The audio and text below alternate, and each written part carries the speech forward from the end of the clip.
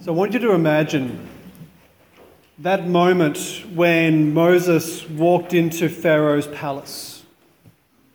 If you remember the story, because Moses was basically adopted as a child into Pharaoh's family. He grew up alongside Pharaoh's natural son. And then at a certain time, he realizes that he's not actually an Egyptian, he's an Israelite. He gets a little bit angry, kills an Egyptian, then gets a little bit scared, runs off for a long time into the wilderness. And then finally he comes back, and it's this dramatic moment when Pharaoh's son is now the Pharaoh. And so it's like brother against brother. And he walks in with his staff. You can imagine him just sort of slamming his staff on the ground saying, "Let my people go." However, it's not quite what he said. What he says is, "Let my people go 3 days into the wilderness so that they can worship." When you kind of read the story, originally there was no real plan to escape and go off to this promised land. Originally it was simply, we just want to stop working for 3 days and have a chance to go and worship God. Now it's even a little bit more complicated than that, because even that simple request filled Moses with so much terror that he basically said to God, "I can't say that because he's the Pharaoh. He's going to kill me." And so he gets his other brother Aaron to go and do the job for him. So in reality, if you imagine the scene, you've got Moses as this quivering, terrified mess, whispering in his brother's ear saying, "Oh yeah, and say this to him as well." But it's a fascinating sort of image of confronting this enormous power and basically saying, we need to go and worship. Now, how does that relate to where we are in this gospel? The situation was basically because they were being kept from heaven because of slavery. And when I say heaven, what I mean is that we are made for worship. Like at the very beginning in the Garden of Eden, the reason why the Garden of Eden was so good was because we walked with God. We were in relationship with God. We were just surrounded by love. That thing that we crave, that thing that drives us insane every day because we can't find enough of it. We were swimming in it. You know, and we lived in this perpetual mode of receiving love and giving back gratitude. That was worship. And so the Egyptians have now basically enslaved the Israelites and said, you cannot experience what your heart was made for because we are just going to work you to the bone. You know, this slavery was not just about working too hard. It was about basically stealing away their real identity. And this, I think, is where it comes to the gospel. Because Jesus comes up to this young man, or rather, the young man comes to Jesus and says, "What must I do to gain eternal life?" You know, that yearning deep within the heart which knows that we're made for something more. And I'm sure you know what that is. You know, it's that deep yearning within you which is just never satisfied. It's that thing which makes you get angry. You know, your anger is actually telling you you're made for something more. You know, whenever you get frustrated or irritable because you're just never quite satisfied. And that's the starting point for this young man. He comes up and says, how do I get to that place? I've done everything. I've tried to be good. I've tried to follow the commandments.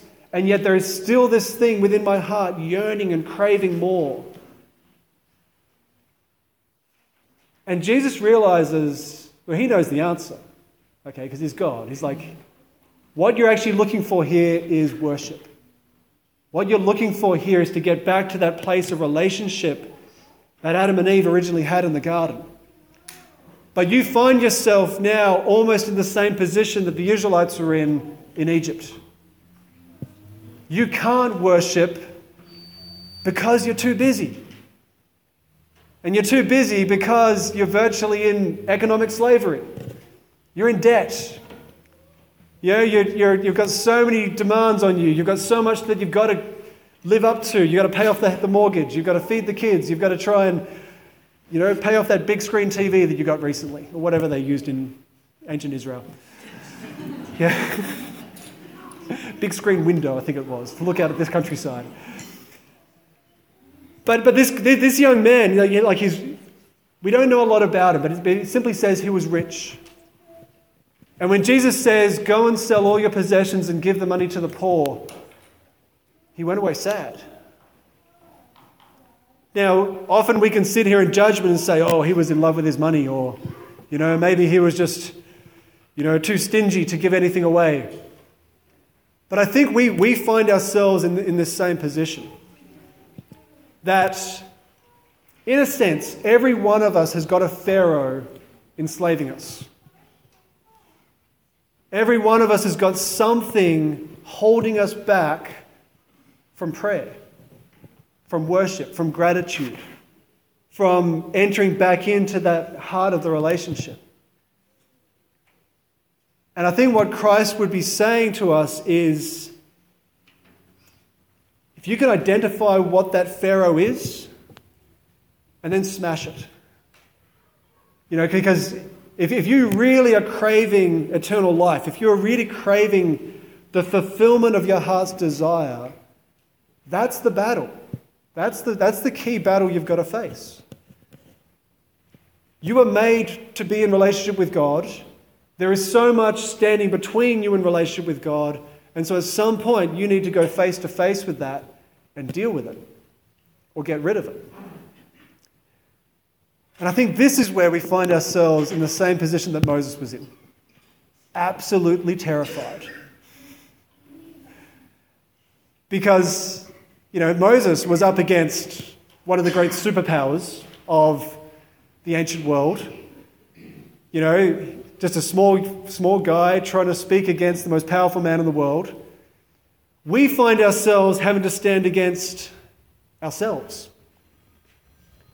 That we find ourselves having to stand against this superpower, which is our desires, our sinful nature, that part of us which demands to be in control. And it's almost like Christ is inviting us into this internal battle to say, let my people go. Let me go. Let me be free of this, whatever it takes, so that I can actually start to get back to where I was meant to be in the beginning.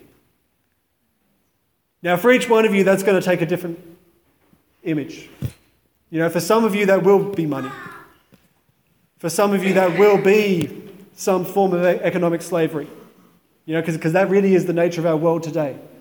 We are so far in debt, or rather we're just so obsessed with trying to live up to expectations of what we should have to live a good life, the house, the car, everything else, that we are enslaved.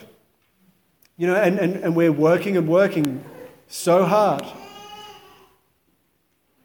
And in a sense, I think this is where it does come back a lot to that same image of the Israelites. Because they were working like slaves. At the end of a long day, they were exhausted. They probably had time to pray, but they didn't feel like praying. They were just too tired. And so what they did was they went down to the temple. But it wasn't the Jewish temple. It was the pagan temples. And if you know much about how the Egyptians worshipped, it wasn't particularly holy, as we would say. That involved a whole lot of prostitution, involved a whole lot of promiscuity. It's probably the sort of stuff you get maybe like, say, in King's Cross in Sydney. At the end of a long week, you go down there to worship. And in a sense, that's the same position we're in. You're working. At the end of a long day, what do? You turn on the television. It's not particularly holy stuff most of the time. But we're kind of caught in this cycle of being exhausted and then desperately trying to relax. And it's almost like everything is drawing us away from where we actually find that real nourishment. What our heart is really craving is just silence. What our heart is truly craving is to just sit in that place where we know how much we're loved. That we've got a God who is close to us, a God who provides all this for us. And to just receive it like a little child. Let it sink in. Just once again, come back to that place of being nurtured and cared for. So I think this is where we need to allow this word of Christ to penetrate us. If you want eternal life, or you could retranslate that, if you actually want that joy that your heart is craving for, what do you need to sacrifice? What do you need to step away from? What do you need to start stripping away to make space so that you can figuratively go into the desert for 3 days to worship? To be able to go into that silent place where your heart can actually be still, your eyes can actually be opened to recognize that God is close.